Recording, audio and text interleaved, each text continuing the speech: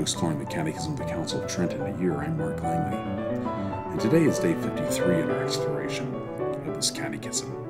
We are finishing up the final several pages of the catechism with respect to its treatment on the sacraments in general.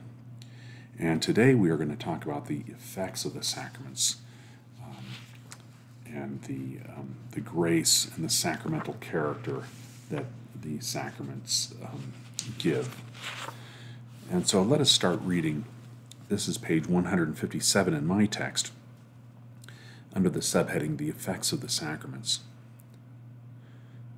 When these matters have been explained, the effects of the sacraments are the next subject of instruction. This subject should throw considerable light on the definition of a sacrament as already given. The first effect, justifying grace.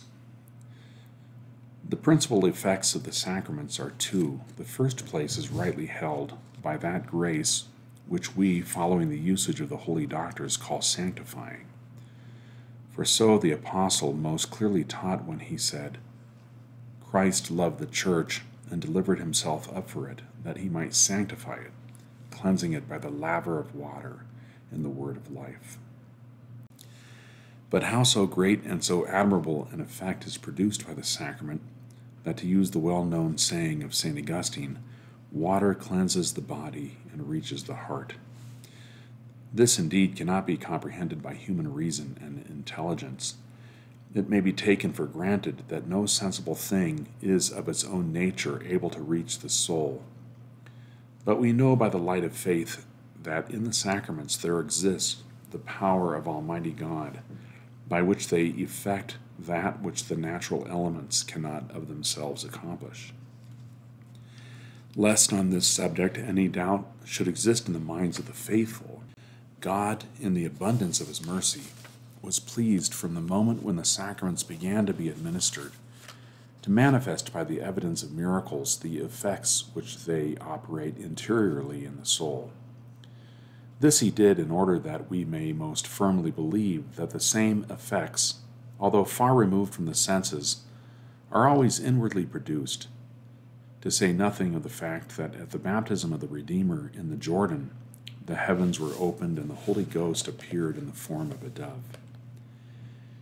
To teach us that, when we are washed in the sacred font, his grace is infused into our souls, to omit this which has reference rather to the signification of baptism than to the administration of the sacrament, do we not read that on the day of Pentecost, when the apostles received the Holy Ghost, by whom they were thenceforward inspired with greater alacrity and resolution to preach the faith and brave dangers for the glory of Christ, there came suddenly a sound from heaven as of a mighty wind coming, and it filled the whole house where they were sitting, and there appeared to them parted tongues, as it were, of fire. That's in Acts chapter 2. By this it was understood that in the sacrament of confirmation the same Spirit is given us, and such strength is imparted as enables us resolutely to encounter and resist our incessant enemies, the world, the flesh, and the devil. For some time in the beginning of the Church, whenever these sacraments were administered by the apostles, the same miraculous effects were witnessed, and they ceased only when the faith had acquired maturity and strength. From what has been said of sanctifying grace, the first effect of the sacraments, it clearly follows that there resides in the sacraments of the new law a virtue more exalted and efficacious than that of the sacraments of the old law. Those ancient sacraments being weak and needy elements, sanctified such as were defiled to the cleansing of the flesh, but not of the spirit. They were therefore instituted only as signs of those things which were to be accomplished by our mysteries, the sacraments of the new law.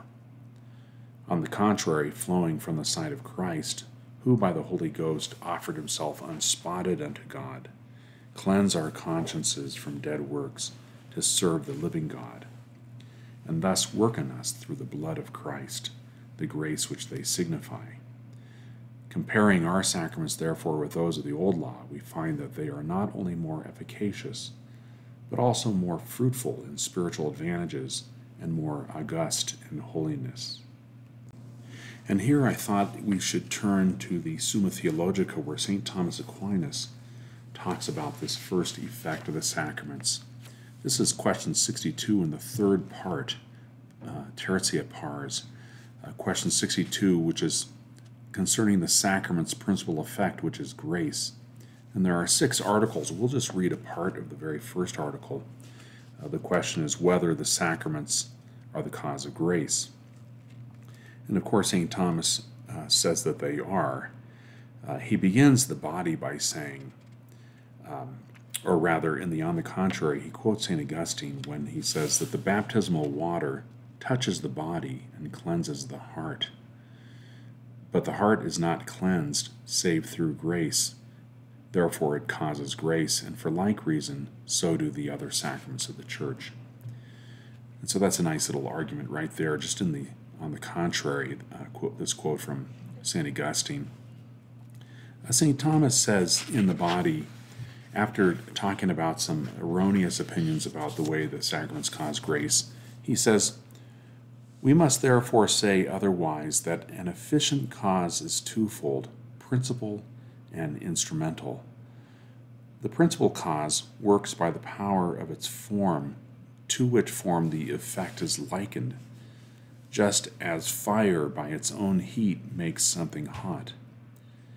In this way, none but God can cause grace, since grace is nothing else than a participated likeness of the divine nature. According to 2 Peter chapter 1, verse 4, he hath given us most great and precious promises, that we may be partakers of the divine nature. But the instrumental cause works not by the power of its form, but only by the motion whereby it is moved by the principal agent, so that the effect is not likened to the instrument, but to the principal agent. For instance, the couch is not like the axe, but like the art which is in the craftsman's mind. And it is thus that the sacraments of the new law cause grace, for they are instituted by God to be employed for the purpose of conferring grace. Hence Augustine says, all these things pertaining to the sacraments are done and pass away, but the power of God which works by them remains ever. Now that is, properly speaking, an instrument by which someone works. Wherefore it is written, he saved us by the laver of regeneration. And so there we see St. Thomas saying that the sacraments do cause grace, but they cause grace instrumentally. They are the instrumental causes of grace. God is the cause of sanctifying grace, and he uses the sacraments as his instruments. And so let's continue with the second effect, going back to the Catechism. The second effect, the sacramental character. The second effect of the sacraments, which however is not common to all, but peculiar to 3, baptism, confirmation, and holy orders, is the character which they impress on the soul. When the Apostle says, God hath anointed us, who also hath sealed us and given the pledge of the Spirit in our hearts, he not obscurely describes by the word sealed a character, the property of which is to impress a seal and mark. This character is, as it were, a distinctive impression stamped on the soul, which perpetually inheres and cannot be blotted out. Of this, St. Augustine says, shall the Christian sacraments accomplish less than the bodily mark impressed on the soldier? That mark is not stamped on his person anew as often as he resumes the military service which he had relinquished, but the old one is recognized and approved. This character has a twofold effect. It qualifies us to receive or perform something sacred, and distinguishes us by some mark one from another. In the character impressed by baptism, both effects are exemplified. By it we are qualified to receive the other sacraments, and the Christian is distinguished from those who do not profess the faith. The same illustration is afforded by the characters impressed by confirmation and holy orders. By confirmation, we are armed and arrayed as soldiers of Christ, publicly to profess and defend his name, to fight against our internal enemy and against the spiritual powers of wickedness in the high places. And at the same time, we are distinguished from those who, being recently baptized, are, as it were, newborn infants. Holy orders confers the same power of consecrating and administering the sacraments, and also distinguishes those who are invested with this power from the rest of the faithful. The rule of the Catholic Church is therefore to be observed, which teaches that these three sacraments impress a character and are never to be repeated. And finally, the Catechism concludes this section on the sacraments in general with a subheading, How to Make Instruction on the Sacraments Profitable. On the subject of the sacraments in general, the above are the matters on which instruction should be given. In explaining them, pastors should keep in view principally two things, which they should zealously strive to accomplish. The first is that the faithful understand the high honor, respect, and veneration due to these divine and celestial gifts. The second is that since these sacraments have been established by the God of infinite mercy for the common salvation of all, the people should make pious and religious use of them, and be so inflamed with the desire of Christian perfection as to deem it a very great loss to be for any time deprived of the salutary use, particularly of penance in the Holy Eucharist. These objects pastors will find little difficulty in accomplishing if they call frequently to the attention of the faithful what we have already said on the divine character and fruit of the sacraments. First, that they were instituted by our Lord and Savior, from whom can proceed nothing but what is most perfect. Further, that when administered, the most powerful influence of the Holy Ghost is present, pervading the inmost sanctuary of the soul. Next, that they possess an admirable and unfailing virtue to cure our spiritual maladies and communicate to us the inexhaustible riches of the passion of our Lord. Finally, let them point out that although the whole edifice of Christian piety rests on the most firm foundation of the cornerstone, yet unless it be supported on every side by the preaching of the divine word and by the use of the sacraments, it is greatly to be feared that it may, to a great extent, totter and fall to the ground. For as we are ushered into spiritual life by means of the sacraments, so by the same means are we nourished and preserved and grow to spiritual increase. And so that's the end of the reading from the Catechism. But let's turn again to the Summa here, where St. Thomas talks about the character or the seal, this which is the second effect of the sacraments, namely of baptism, confirmation, and holy orders.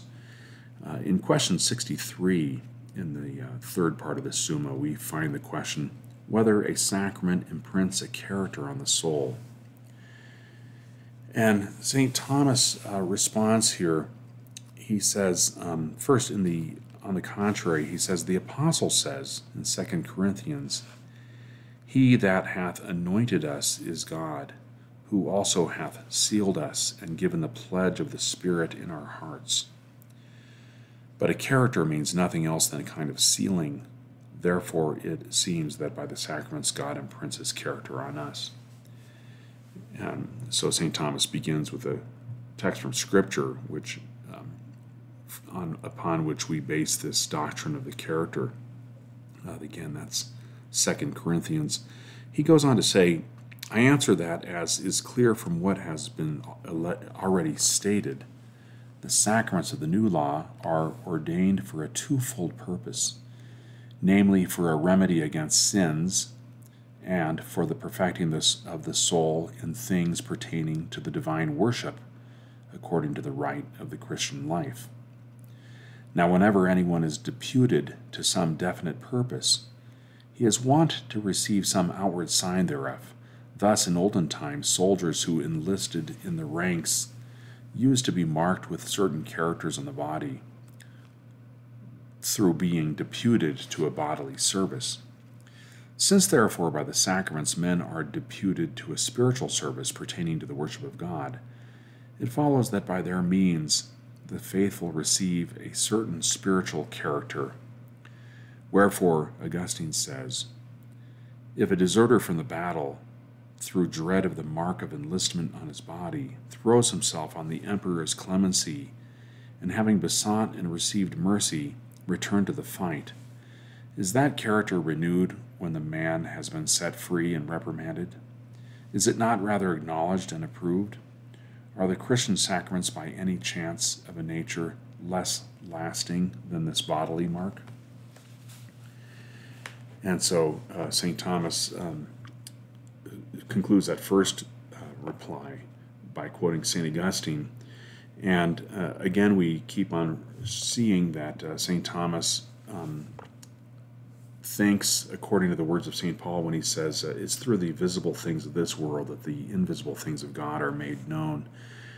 And so just this idea that anytime someone is deputed to a certain task, when they are deputized, so to speak, then they receive some kind of mark or seal or badge.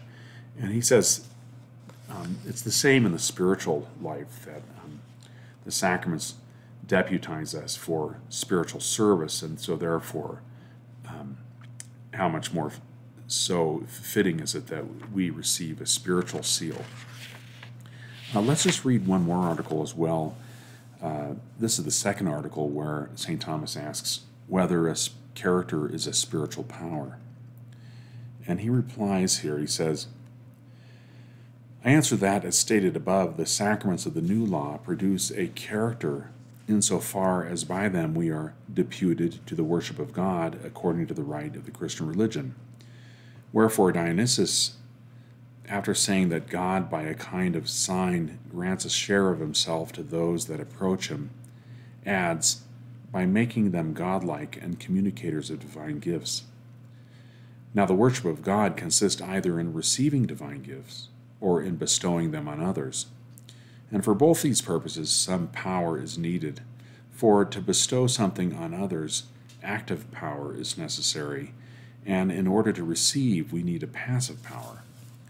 Consequently, a character signifies a certain spiritual power ordained unto things pertaining to the divine worship.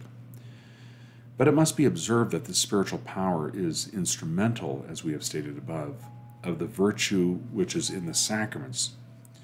For to have a sacramental character belongs to God's ministers, and a minister is a kind of instrument, as the philosopher says. Consequently, just as the virtue which is in the sacraments is not of itself in a genus, but is reducible to a genus, for the reason that it is of a transitory and incomplete nature, so also a character is not properly in a genus or species, but is reducible to the second species of quality. And so therefore we see that the sacraments produce these two effects. The first effect is sanctifying grace, which the sacraments produce in us by their instrumental power. God is the principal agent, and the sacraments are the instrumental agent that he uses to cause the sanctifying grace. And then the second effect that the sacraments produce, namely baptism, confirmation, and holy orders, is to imprint a character on the soul.